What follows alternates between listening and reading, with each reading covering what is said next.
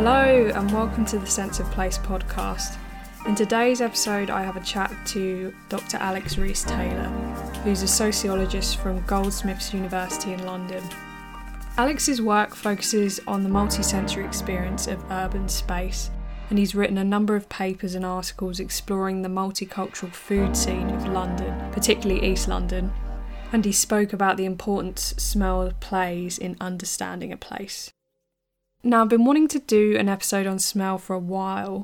Personally, I think it's one of those underrated senses we take for granted quite a lot of the time, when in fact I think smell has huge correlations to our memories, and we associate certain smells with certain people or places, and I think it can also be a means of expressing our identity to some extent.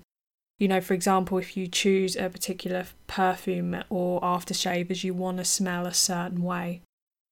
And added to that, I think it can indicate the kind of work we do, and leading from that, possibly our social status. So before we get into today's episode, I'll give you the rundown of some of the things we discuss. Firstly, we will look at how Alex got interested in researching smells and how we can use the senses to study society in a sociological context. We then look at why scent is so important when trying to understand the world around us, as well as the evolution of London's smellscape and some of the aromas that have been lost in the past and also in more recent years. We then get into the use of scent within a heritage context, from projects aiming to preserve smells and different heritage sites, using them to make visitors' experiences more immersive. Finally, we touch on where Alex's research is headed, and we talk about some of our favourite smells in the city and landscape in general. So we'll crack on with today's episode now, and I really hope you enjoy it.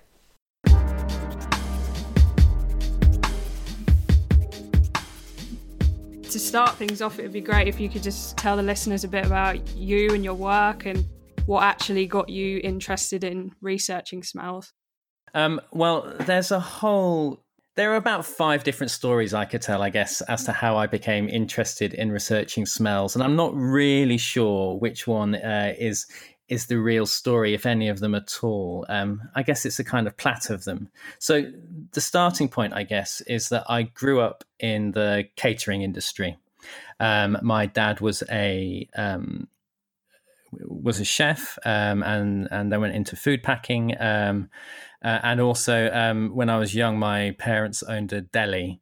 And, you know, as a middle-class white kid in Middle England, there's not much to construct your identity around. So I guess I made mine around food, and being a little bit of a foodie. And I worked in hotels and restaurants all the way through, you know, probably from younger than I should have done, and up until I was about 21. And so, you know, food and smells and tastes have always been like a kind of big part of my life. But then I kind of moved away from that, and, you know, my undergraduate degree was in sociology, and I became particularly interested in questions of social order and social stratification. And after my degree, I moved into the world of urban regeneration and urban design. And this is where the kind of interests started coming together, because I remember one assignment I was sent on was to a particular street market in East London. And we were working with the local council there, but also Transport for London. And people were talking about this street market as a place to be redeveloped, to be redesigned, to be made more legible. And this idea of legible really referred to something that kind of visibly made sense to the entire city, that kind of fitted in more with a kind of mainstream aesthetic, I guess. And it really struck me that the ways in which people were talking about this street market completely ignored the sensory attachments that people had to this place. Yeah, it wasn't a visually pretty place. It was, you know, visually utterly chaotic, but it was full of incredible ingredients and smells and flavors. And it really struck me that these aspects of sensory experience weren't being thought about in the processes of urban change and architecture and design. So, you know, kind of bringing these interests together, I thought I'd, you know, leave the urban regeneration world for a bit and go and do a PhD looking at the ways in which the kind of non-visual aspects of the city feed into processes of urban change. Yeah, it's funny that you kind of did that under the sociology route, because I did that at A-level, and I don't know, that smells, you'd never think, I mean, it makes sense as a sociology thing, but it never really came up much as a topic. It was more like the surveys and the studies and that sort of element of it. So how did you kind of get to combine sociology and sense? It's a really good question. So first and foremost, I am really a sociologist, and I still have that interest in social order, social stratification, cultural groupings. And, traditionally, sociology has tried to make sense of this through asking people questions or through gathering kind of abstract data about people. But the thing is, the processes and the things that sociologists are interested in, historical processes, economic forces, the formation of cultural groups, whether that's around ethnicity or class, they all work by way of the interaction between the world around us and our bodies. Right? Culture is embodied, class is embodied, economic forces work through the body, hunger, thirst. There's a whole kind of subsection of sociology that really has been going for around 30, 40 years. It's really started to take the body a bit more seriously. But even within that, the sense of smell was hugely neglected. But then if you think about how important the sense of smell might be to kind of maintaining boundaries between class groups, social class, or the ways in which smell, plays a role in kind of particular cultural milieu, or in festivals, or in particular kind of ethnic celebrations. Smells incredibly important there, not least because we can't close our nostrils, and it's one of the key ways which the body is kind of always open to the world. So it struck me, here's something that's actually seems to be incredibly important, that there's a real kind of deficit of research on at the moment. So that's how sociology and the senses kind of fit for me. There's social structures and social processes work through our body, and smell is one of the ways in which they do that. Yeah, massively. Smell, I feel personally like it's really underrated, because you take smell for granted until you, say, catch a cold, and then you're eating your dinner and it tastes of nothing. You don't appreciate how much smell makes up our surroundings, it reminds us of memories. With food, like you were talking about, it makes up so much of the meal. You always think of the visual aspects, the sounds, and smell is just really taken for granted. So why is it so important with sense, when it comes to understanding these cityscapes and the history of them? How does that play? Well, I guess I'll just rewind a bit there to your point about, having a cold. In part through kind of doing a sociology of smell, kind of raising the profile of smell and its sociological significance, I've come into contact with a couple, one smell loss charity in particular, a group called Fifth Sense, and they kind of deal with anosmia. And one of the things they're really concerned to do is just to say, look, smell's really important. When we lose our sense of smell, as many people are doing now through COVID, it affects people's relationships with their closest partners. It affects the ways in which people kind of feel confident or not in space. People worried about the way they smell, worried about the way other people smell. The kind of psychosocial aspects of smell are particularly important. I guess this kind of translates through to the city in that, I guess one of the kind of crucial things is place attachment and smell.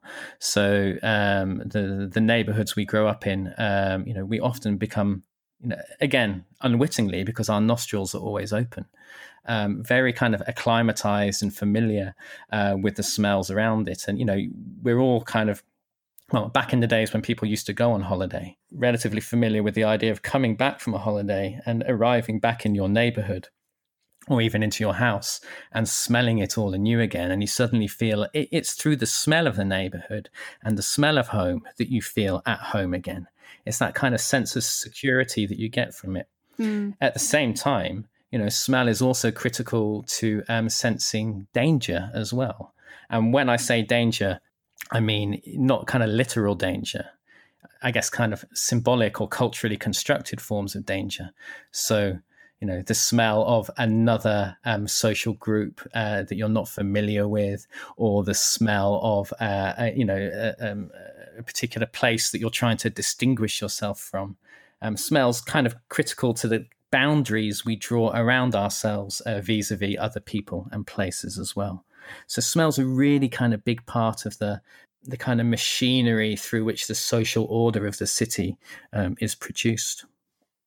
It kind of makes me think of a historical example of, the Great Stink with the sewers, and when people thought that the smell was causing cholera and actually it was through the water. So it in the past it had such an impact on people, like it played such a role. I mean, when we didn't know much about things, we probably relied quite heavily on our sense of smell to, like you were saying, it was kind of with danger or something bad. And eventually, we realised what it actually was that was causing it. But the smell was a great help in that. I mean, the Great Stink's a really interesting example, actually, because as you say, we thought that was a danger, that the smell was actually, what was threatening us, and it wasn't the smell; it was the pathogens that existed in the water. But that whole process of London is characterized by a divide going east to west, right? The poor industry was always in the east, and that was because the prevailing winds blow across London from west to east. So all of the stench industries, from the very moment that the Romans settled London, the tanneries, the cemeteries, even the kind of production of dyes and kind of noxious, smelly things, were all located in the east of the city. Now, some of those things were genuine toxins, and the smell indexed a particular kind of threat to life.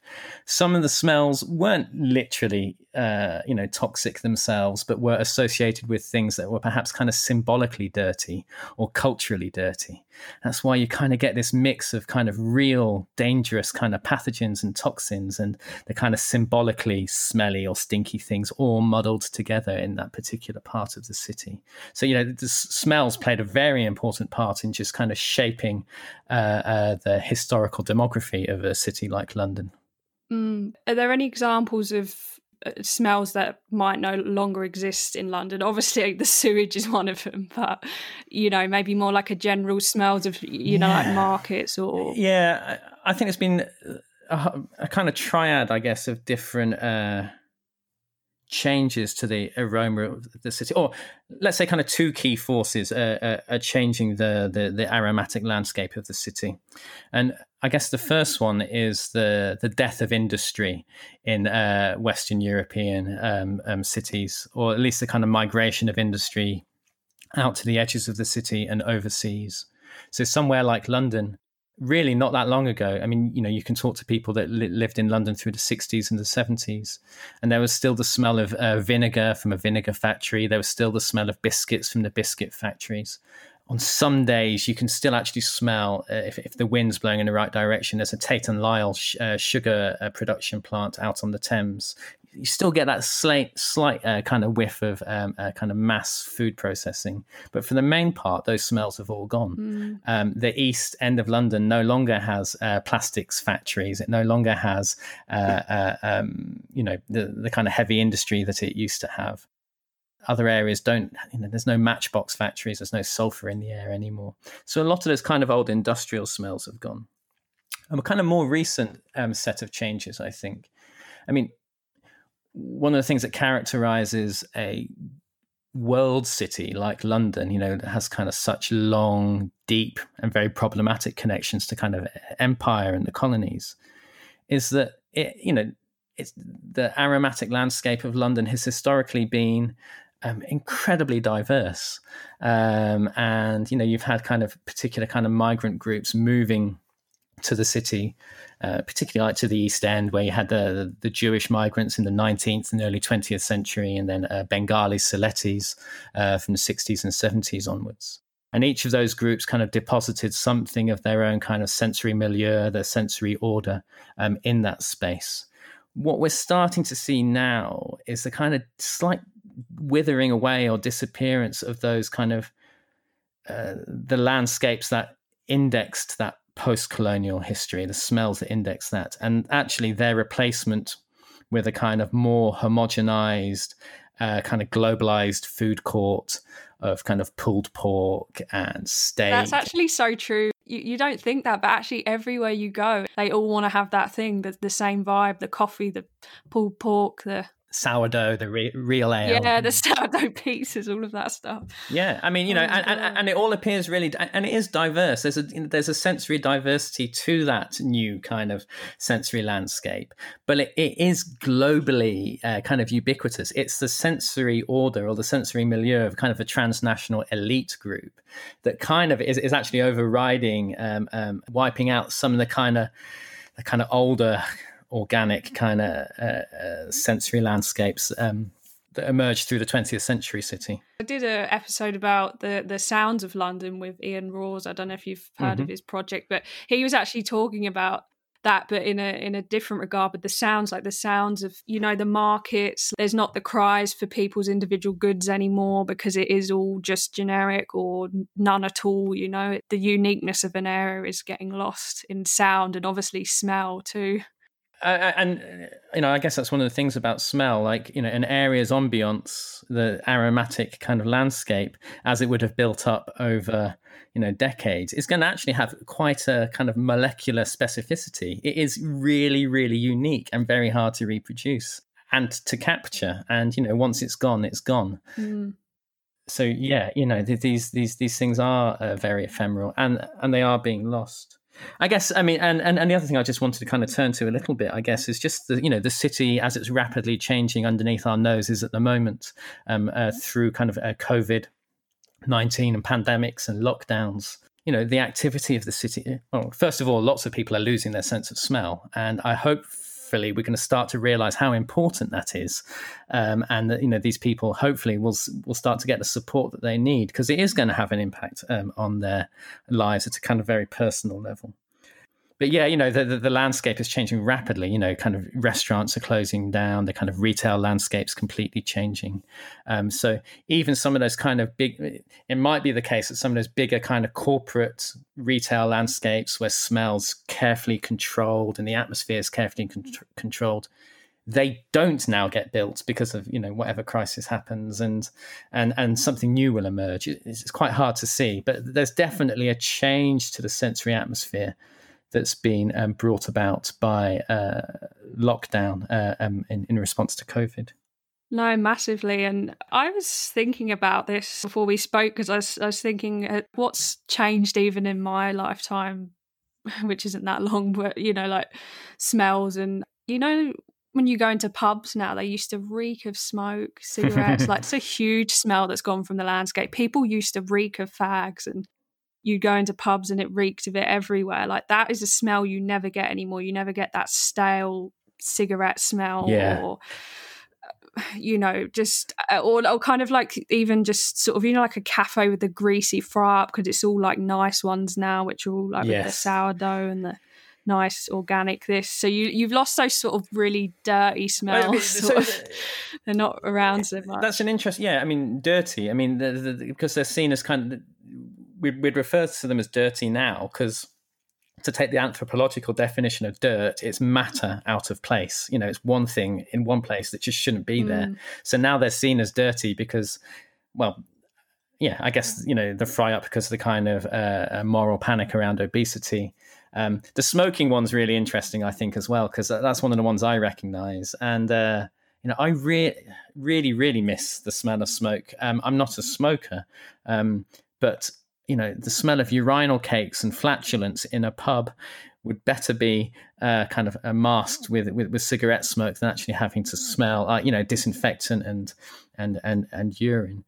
It's funny you say that, because I think I suppose I was a child when they were really smoky, so that's why I hated it. But some pubs, I think I quite like that smell. It's kind of that booze and carpet smell. I don't know. I don't like you sometimes you don't always get that stinky. I know what you mean about the nasty toilets, but it depends on it's the pubs which I go one to. you go into. Yeah, exactly.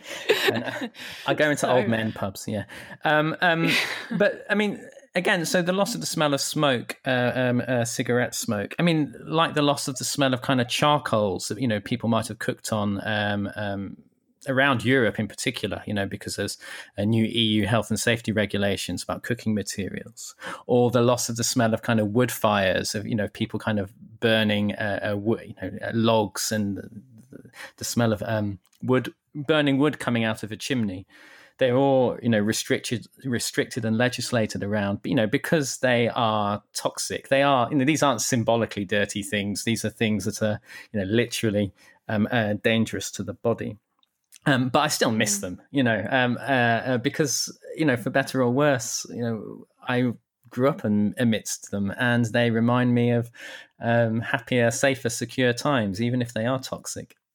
Yeah, that's a lot with smells, isn't it?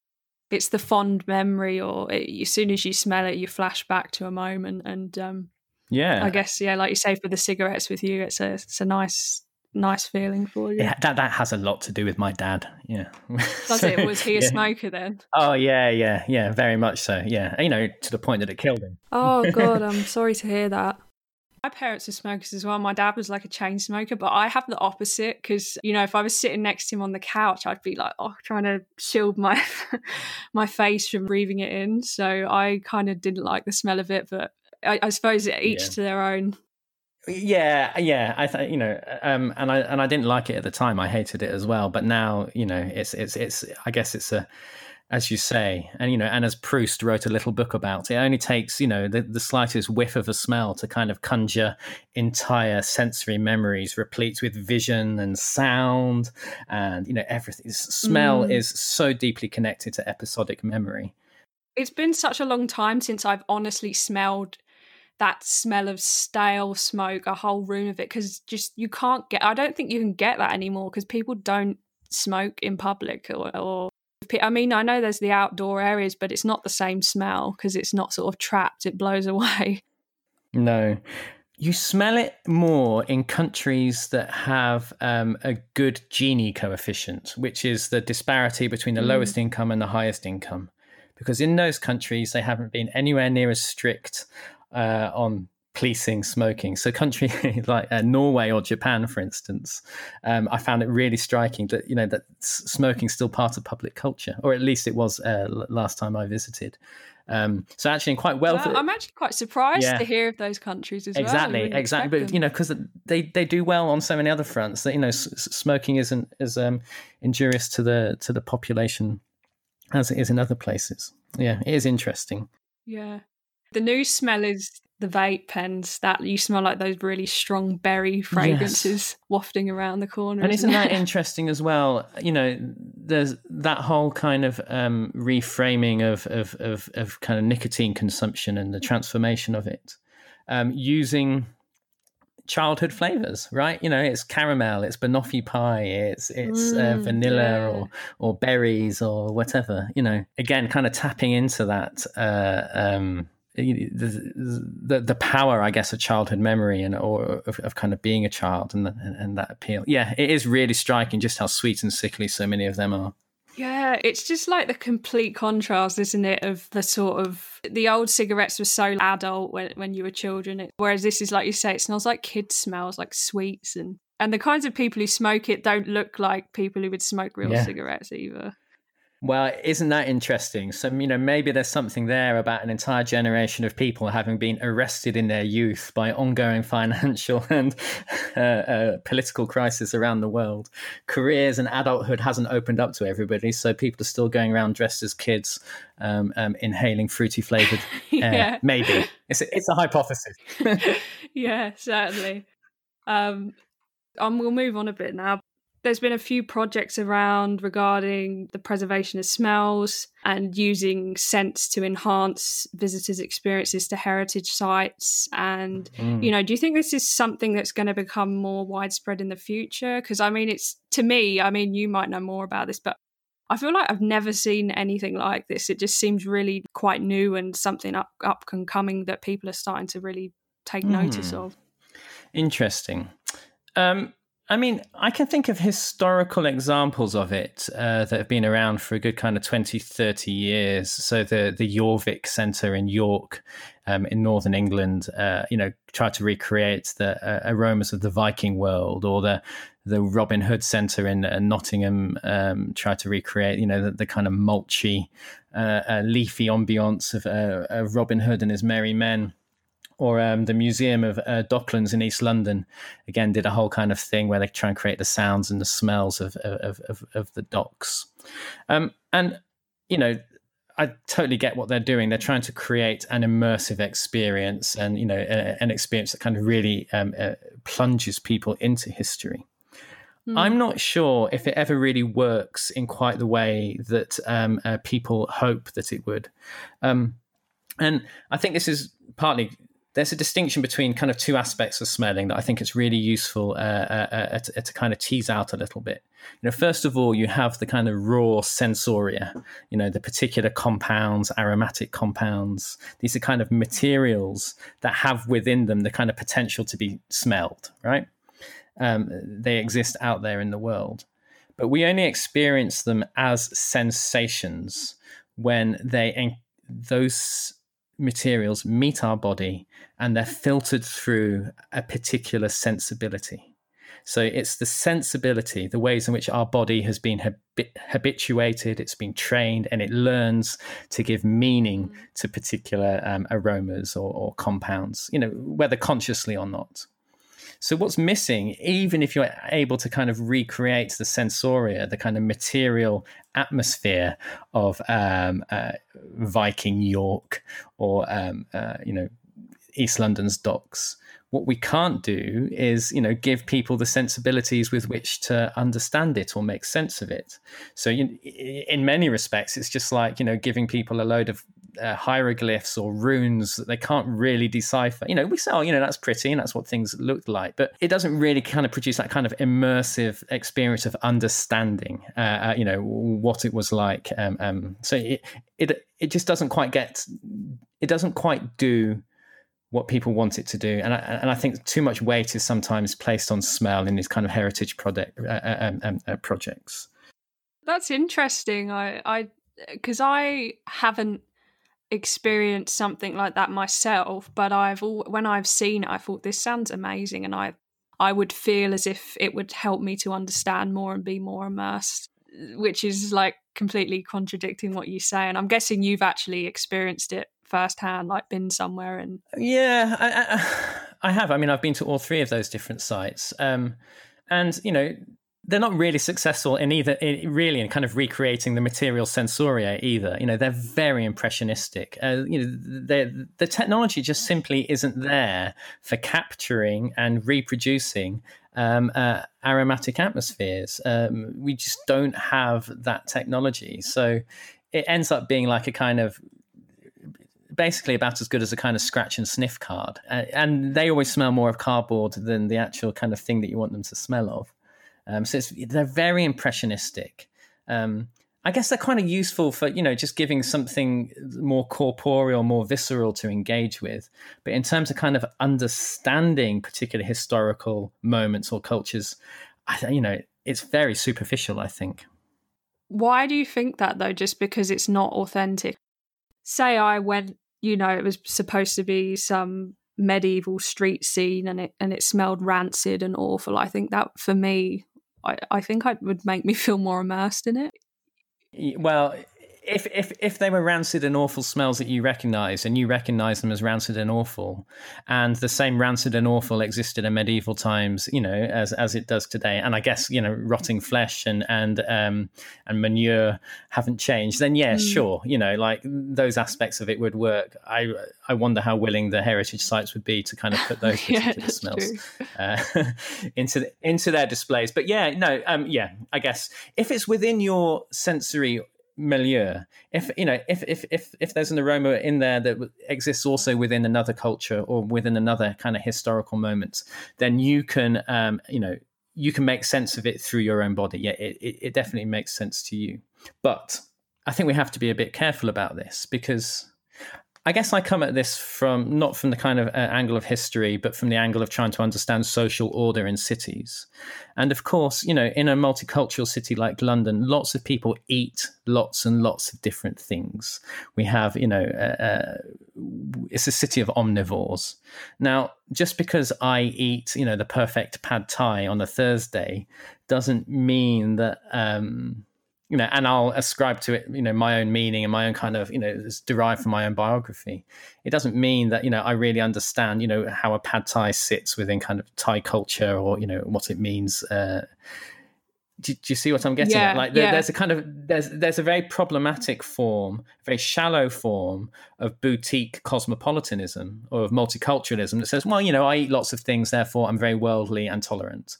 And no, not necessarily, because that doesn't actually involve any kind of level of understanding, any engagement beyond the kind of surface appearance of any kind of given culture or historical moment. I'm careful around this because there's also, other colleagues who work with the senses in anthropology and sociology sometimes might make very big claims for them, saying if you can understand how, if you walk alongside another, you can understand how they're emplaced in the world and how they make sense of it. I don't think that's true. It's not true for us, as the same way as it wasn't true for kind of anthropologists in the 19th and 18th century trying to make sense of, otherworldly cultures. We have our own sensibilities, and we need to kind of be very conscious of that. No, you're completely right. I mean, we'll never truly appreciate another person's experience in the world, because it's always going to be tainted with our own personal experiences to some degree. So what do you think of these projects that are trying to preserve smells? Do you think that's like a wrong way to go? I think there are some really good reasons to preserve smells. So some of the more interesting kind of work I've seen done with the senses, particularly in kind of museum and gallery settings, has been engagement of elderly audiences, of engagements with older people. I was part of a project called Sensory Cities, and we went around Barcelona and Cologne and worked with people in London in museums and in planning departments in each and every city. And I remember that the museum in Cologne did some amazing work, not with Cologne, although that would have been fitting, but with kind of various kind of smells and textures and sounds, even from older people's pasts. And this was really crucial, particularly if people suffered from dementia and Alzheimer's. It was a really, really great way of engaging them with the exhibits, and and with stuff that was going on around them right there and then. It kind of opened them up. So I think that's a really interesting and worthwhile use of these things. I just think the technology, of course, let's preserve as much as we can, and things are valuable. And we, all of my work is always historical. We need to understand where we've come from in order to understand where we're going. I guess too much weight is placed on smell to kind of create that immersive experience. It's not to say that it's a kind of futile activity. We need to kind of curate an archive, that kind of attends to the full range of sensory experiences. But I think we should be careful about just how much we want smell to do for us. Yeah. It's interesting hearing your perspective, because obviously you're in that area and you know all about it. Whereas for me, I feel like smell is kind of neglected. I don't see it coming up that much. But obviously it clearly is more than I think. Oh, but I am in this field, and if I go to a museum, I mean, those particular institutions were selected because they're doing stuff with the senses. So there are many, many others that aren't, and maybe they could be doing more. With touch as well. Touch is a hugely underexplored thing within the realms of the gallery and the museum. There's always more that could be done. I just think we need to think very carefully about what smell is, how smell works in relationship to society and historical processes. And if we start to unpack that a little bit more, then maybe we can do smell within those, more with smell in those heritage contexts. I actually think there can be value in a heritage context for more recreational purposes, obviously not research. And I mean, obviously, I think people need to take that on board, what you said, that this is your experience. It's not a experience of a person from the past. It's the past recreated. But I think in terms of, you know, just enjoyment for people, and perhaps they might get an appreciation of the ease with modern life, that type of thing. But have you been to see like the Book of Kells in Ireland, and you can go to the old library? And no, I haven't. You go in, that smell, it hits you like that musty, but like that's obviously genuine. It actually does smell like that, but there's something, just gives it another level. For me, I feel like it just gives the whole experience another level. You're just, compared to if you went in and it just smelled clean or new, it just feels a lot more atmospheric. And I feel like a lot of people I know who have been there, that's what they comment on as well. The sort of whole experience of it, you feel like you've gone back in time. Just, I suppose maybe that links to what you're saying though. We assume old times smell of musty books, but how do we know that? We just well, so that particular example is a really interesting example. No, musty books would have smelt of musty books the same now as they smell then, and that particular aroma literally indexes the smell of musty books as they would have been there in the past. You know, it hasn't changed. Like the smell, the sound of horse hooves clopping on cobblestones hasn't changed. You know, that sounds the same in the past as it would now. You know, those things are almost kind of, you know, sensory relics from the past. I guess my skepticism slightly around some of the kind of more impressionistic efforts to kind of recreate the atmospheres of the past, which you kind of really end up being kind of, you know, blotchy Monet paintings of aromatic atmospheres. Yeah. You know, really impressionistic. You know. Yeah. Do you might not know the answer to this question, so don't worry if you do, but I was going to ask, do you know how they actually go about attempting to preserve these smells? I mean, it must be a hell of a lot of science involved in that. Well, in the first instance, I don't think there really was. For a long time, it's been based on kind of, you know, reading books and then just trying to kind of create preservable compounds that you could release through an aerosol in a particular context. I think things are changing. So, you know, that technology of trying to create a kind of impressionistic smell is the same technology as it has been for 300-400 years. You can go to the perfume museums in Paris and see the smell organs that they use to kind of combine different aromas to create, you know, impressionistic smells. But there is technology now for doing literally, you know, a chemical breakdown of air in a given place and to kind of try and identify which compounds are there. And I guess you could do that, you know, for historical relics as well, or, you know, maybe the smells that have become embedded in floorboards or something. I don't know. The point is there are ways of breaking down, you know, identifying the chemical composition. And then there's a wonderful artist. I don't know if you've come across Cecil Toolhouse. No, I haven't. She does a lot of work with smells, and she works very closely with large chemical manufacturers as well. So she collects smells in kind of velvet-lined tubs because velvet kind of collects the smell. But she also started doing this chromatographic analysis of air, and then works with these chemical companies to reproduce, you know, molecule by molecule, specific compounds.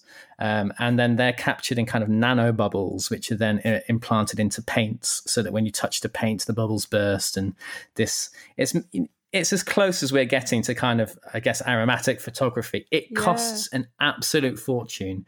This is not accessible. I was going to ask that, actually. Yeah. Because the smell must wear away too when people have rubbed it a certain amount of times.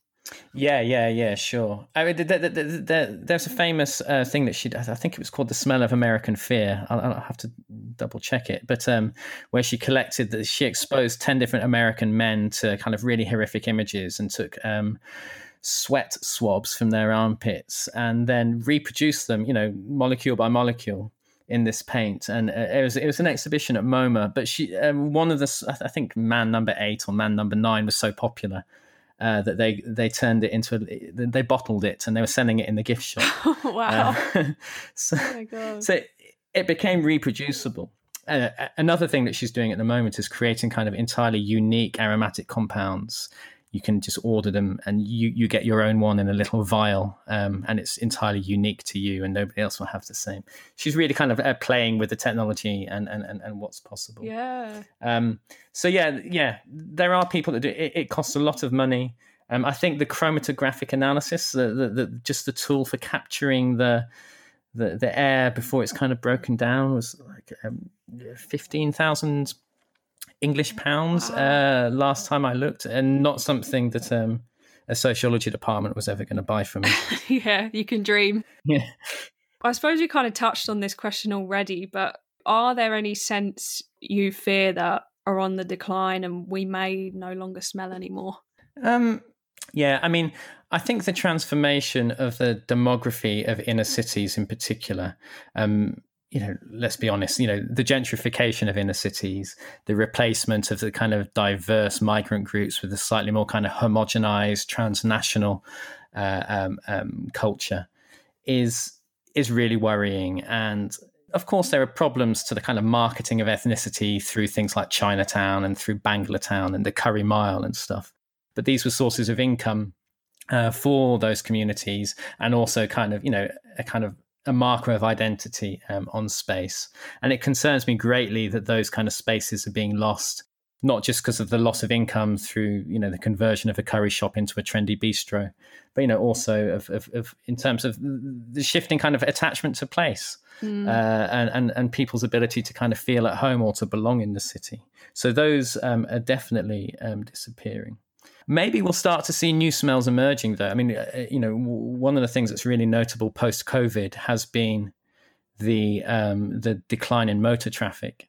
And certainly some parts of London, you could never smell anything on the street because of the heavy particulate matter from the roads that were running through it, just clogged, clouded out all the other smells. So it might be, as we start to go kind of all e-scootery, that, new, the kind of aromatic tapestry becomes a little bit clearer. But there is this kind of relative process of homogenization, I think, that's going on, that's concerning. Do you think you're going to do any research into post-COVID smells? Are you going to look into that, or is it kind of just something you're sort of noticing in your own time? It's something that I'm noticing in my own time. As a sociologist, there's lots of kind of things post-COVID that are really, really fascinating. One of the things I've become really interested in is less to do with aroma, although it's still a really big part of what I'm interested in, and to do with touch and the kind of new etiquette around touch and tactility and our kind of shifting tactile relationship to the city. So that's become, particularly, that's the kind of next avenue of research for me, actually. As fascinating and as important as smell is to me, it's only ever been a way of understanding social order and processes, and social and economic processes. And smell's not really the thing that I'm fixed to. What I'm fixed to is trying to understand social processes and processes of social order. And I think touch is particularly important at this moment. Oh, definitely. I mean, all of our normal social cues have had to change, and we've had to adapt. You can't shake hands, you can't hug people. I know, yeah. All sorts of things things you wouldn't normally think about that you would just happily do naturally. You have to start to think about how to behave so much more. So, I mean, touch is a massive. All of our to be honest, all of our senses really, aren't they? They're all crucial. Yeah, they are. When you break them down one by one, you start to realise how important they are. I think sight is obviously the main one we think about a hell of a lot, and hearing, and perhaps touch and smell are the ones we think about least. And not least because we haven't had the technologies for recording and representing them. We have technologies for recording and representing the visual world and the sonic world. And I guess, right from Aristotle, those two senses were always placed higher in the sensory hierarchy than touch and smell. But I think we're starting to realise just kind of how crucial the other senses are within. The turn towards thinking about the senses has been going on within sociology and anthropology for 10, 20 years now. So within these fields, we're starting to get a better sense of just how important they are. It's still relatively hard to kind of make that argument to say to town planners or people working in museum contexts or galleries. Yeah. Yeah, I think with museums, though, they, in terms of touch, I feel like they are getting there with that kind of thing. For children, certainly, there's a lot more feel what this feels like, move these bricks around, press these buttons. They're not dry anymore, and you just read text, you know. Yeah, I want that for adults, but yes, I totally agree. Yeah. Yeah. I suppose that's the next step, isn't it? You got to get it in place for adults. Yeah. Here's me accusing other people of being arrested in their childhood. Yeah. Yeah. No, it is though. It makes, that's the bottom line. I mean, if you look at humans, our senses are everything. Like we like to touch, we like to feel and smell and hear and be immersed, don't we? So yeah, and that's how we get information. Exactly. So yeah, like being able to explore things that way, I think we'd take it in a lot better, wouldn't we? This must be really interesting for you to research all this stuff. Really fascinating. It has been. So one of the things that I find is, yes, it is all really, really interesting. One of the things I find is because it is under-researched and because there hasn't been enough done on this up to this point, that the main thing, and it's been lovely talking to you, but the main thing I find myself talking about when I talk to other sociologists or social researchers, or it's just, it becomes a question of methods. Oh, that's interesting. How do you go about researching that? And what I really want to talk about is what we find out in terms of social order and social process and, you know, how various forms are reproduced. But because of the relative novelty of the subject, I do often find myself talking about the kind of nuts and bolts of it rather than actually what you find out through thinking about the senses. So it's a shame. It is a shame. Oh, I think it's a terrible shame. You know, it's a really interesting field, and quite often you only get 20 minutes to talk, and you talk about what it means to interview somebody about smell. So that's my bugbear. Yeah, I did sociology at A-level, so honestly, I've barely dipped my toe really, but it was very much all the sort of methods you'd use to study people, and so that's why when you said what you were doing, I was quite surprised. But it makes sense for sociology. It really does. Looking at the senses and perhaps talking about them more rather than just the sort of research method. You'd hope you'd hope others would want to talk about it more. I mean, are you like the only one really doing stuff in this mainly? There are more within anthropology. There's a whole kind of sensory research body within anthropology.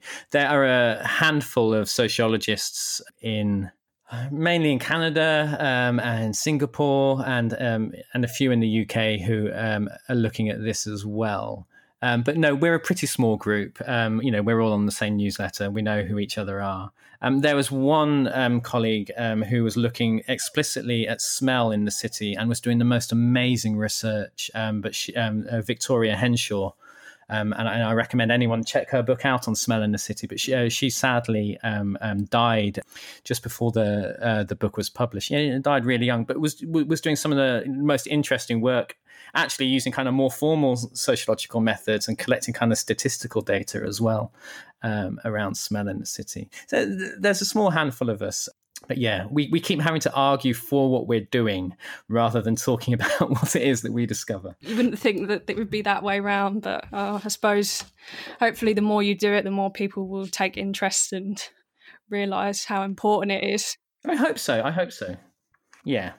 Sorry, I sounded really kind of grumbly and pessimistic. No, you really don't. You don't. I mean, it's understandable. It's good stuff you're doing, and you don't sound like you're moaning, so don't worry. Okay.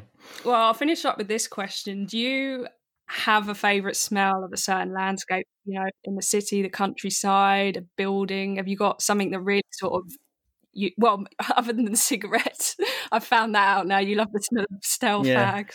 I guess I wouldn't if I had to be around it all the time, but yeah, just to catch a whiff now and again. I guess, I love the smell of the cooking smells that come out of my block of flats at, kind of between 3 and 6 o'clock every evening as everyone starts to prep the big meals. It's always a kind of real index of the kind of cultural richness of East London where I live. That's an amazing smell. There's a lot of garlic. There's a lot of spices. I love kind of smelling. You know, sometimes you get somebody's cooking roast beef over there, or somebody's kind of deep frying some fish there. I love the smell of kind of culinary activity coming out of residential blocks. But more generally, I love the kind of smell of mulching autumn leaves on, you know, that kind of first chilly day of spring. Ideally accompanied by the kind of scratch on the back of the neck from the first sweater that you've put on. That's a nice combination. Definitely. I love the smell of the City of London in the morning. So if you go through the financial quarter of the City of London in the morning, it smells like hotel foyers. It smells like kind of new, like freshly applied shampoo and a bit of cologne and bacon and sausage sandwiches. And but it's en masse, you know, it's like an entire kind of square mile of the city smells like that, or at least it did, you know, before COVID. And I guess that's an attachment to the kind of luxury of hotel life, and you know, it's quite an evocative smell. That's all I can really come up with at the moment. And no, they're good ones. Do you know what? When you were talking about the hotel office smell, that just flashed me back because my mum used to work in an office, and the smell of the like entrance foyer, oh my God, I love that smell. And I've never smelled it again. I cannot find this smell anywhere. And I think funny enough, after me sort of slagging off the smell of cigarettes, it was kind of a cigarette smell with like carpet and kind of perfume. I don't know, but I absolutely love that smell. And if I ever went to her office, I'd just be like really sniffing it up because it smelled so good. And I just wish I could smell that smell again, and I never will. And I'll never really know exactly what it was. You know, you just kind of got to piece together what you think that scent was. I loved it.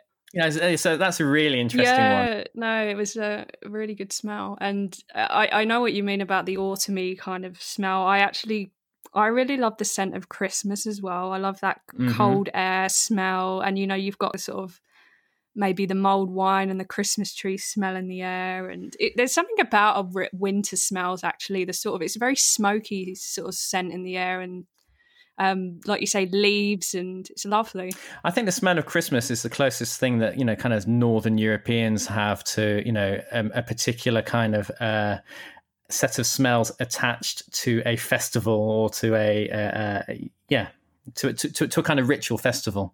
They kind of smell of cinnamon and nutmeg and wood burning, and the smell of Christmas is very powerful. And you know, marketing companies know that really well as well. Oh, for sure, don't they? I mean, that is funny actually, because a lot of the candles you can buy these days, they're really random, specific scents, aren't they? Like fresh laundry, or you know, like you said, like some sort of Christmas tree smell, baby talc. So they're really good. I saw a baby. Yeah, I know. They're really getting in on that. Really getting. There's a KFC candle. Is there? Yeah. Oh my God. Yeah. Wow. Do you like that smell? Because I know you did a lot of research on chicken shops. I do like that smell, but that is all I'm going to say about it right now. Yeah, I might have to get my brother that for Christmas if it's still around, because he loves KFC. Yeah, no, I do love that smell. I mean, it's a very, very contentious smell within the landscape of London, and you know, you could talk about the class divisions within London through talking about people's orientations to the smell of fried chicken. It's a very contentious issue, but yeah, I mean, personally, I love it. I probably eat too much fried chicken. Do you like the smell of McDonald's when it's in the paper bag and you've left it in the car? And yes, I love that smell as well. Yes. But you know, good. Again, that's such a carefully, you know, that is it's uniform regardless of which country you're in. You know, there's a reason that the process of mass industrialization was called McDonaldization, and you know, this idea that you can reproduce the same atmosphere whether it's in Karachi or whether it's in Croydon, is really critical. And McDonald's go to great efforts to hook you into that at a very young age. Through birthday parties and Happy Meals, and that's a very powerful one. And it's why we end up still kind of craving boxes of 20 nuggets when our doctor says it's something that we shouldn't be doing. So some interesting research done in the 80s around middle-class mothers and their anxieties around smells. And smells of fish and chips, they were really worried about, because they're worried about their kids smelling of deep-fried foods and, being associated with the working classes. Whereas, in a contemporary context, fish and chips is so expensive within the UK that it's really kind of lost that attachment with a kind of vernacular working class culture that it used to have. So I wonder what it will signify for future generations. It's an interesting one, fish and chips. Yeah. There's something about vinegar which has a very kind of power. So, literally the smell of vinegar makes you salivate, right? Like if you catch a whiff of vinegar, you can feel the twinges in your saliva glands. It's because as your mouth prepares for the acid. So that's a particularly powerful smell, I think. The vinegar is the smell I love, because here in Australia, like they don't have that at their chip shops. They don't have salt and vinegar. Truly, yeah, I couldn't believe it either. Unless it's just where I'm at and the ones I've been to. But I was like, this isn't fish and chips. I'm sorry, you don't get that lovely, like you said, that vinegary smell as you walk in, your mouth's watering. It's just the smell of, honestly, it doesn't have much of a scent, I must say, just the kind of, I suppose, the oil. Interesting, perhaps, but, I mean, I suppose it's fish and chips is a very like British thing, isn't it? Yes. Well, is it not? Yeah, it became a very British thing. No, it's a fusion food. The fried potatoes were what were being cooked by Protestant weavers when they migrated, from the kind of 16th, 17th century onwards. And the deep fried battered fish was being produced by Portuguese Jews, really, with a kind of leftover stock that couldn't be shifted at the markets. And somewhere in the 19th century, the French pommes frites and the Portuguese Jewish pescado frito, they came together. There's all sorts of stories about how they came together. The chips were being used to cool down the fat that the fish was fried in. Anyway, they came together, and this immigrant fusion food became kind of relabeled as quintessential working class British food really early in the 20th century. Again, it's a really interesting story. That's not very well known at all, is it? You just think, oh yeah, fish and chips are, from here. Yeah. Kind of thing. So if we start to take apart kind of, flavors and smells and how we become attached to them and where they come from, we also start to get a slightly kind of more complicated understanding of culture as well, as culture not being fixed to a specific place or bounded by a specific geography, but actually emerging out of the movement of things around the world. And, the same processes that help cities build. So, through understanding how these kind of tastes and flavors have been built up, we also get a kind of window into the economic and historical processes, out of which kind of society emerges more generally. Yeah. And fish and chips being a great example of that, I think. Yeah, massively. Well, thanks for chatting with me today. It's been great. And, if you want to let people know where they can find you or read your stuff, if you like. Yeah, sure. I am emailable. I teach at Goldsmiths as part of the University of London. My book, Food and Multiculture, a sensory ethnography of East London, is published by Bloomsbury and is available from, I'd say, all good retailers, but I'm not sure that there are any good retailers left at all. It's available from the normal evil retailer. I've written little bits here and there in papers and magazines. So if you want to hear any more, just give it a Google or get in touch. So there we have it. If you enjoyed today's episode, do consider going over to Apple Podcasts to leave the show a rating and review. Really helps me out. For anything else Sense of Place podcast related, head over to senseofplacepod.com. Here you can find a link to become a patron, where you'll get episode extras, trailers and preview on upcoming episodes before anybody else, all for as little as $1, which is 75p. I don't have tiers on my Patreon page, so you can pay what you feel you can afford and you will all get the same benefits. If that's not your thing, I also do have a Ko-fi page where you can give a one-off donation. Ideally, I'd like to be able to cover the costs of maintaining this podcast, so the hosting site and the website, and obviously books and resources that I buy for some of the interviews. However, this isn't essential if you don't feel you can afford to do this. I'm just happy to put these conversations out there for your listening enjoyment. So anyway, till next time, I will speak to you again soon.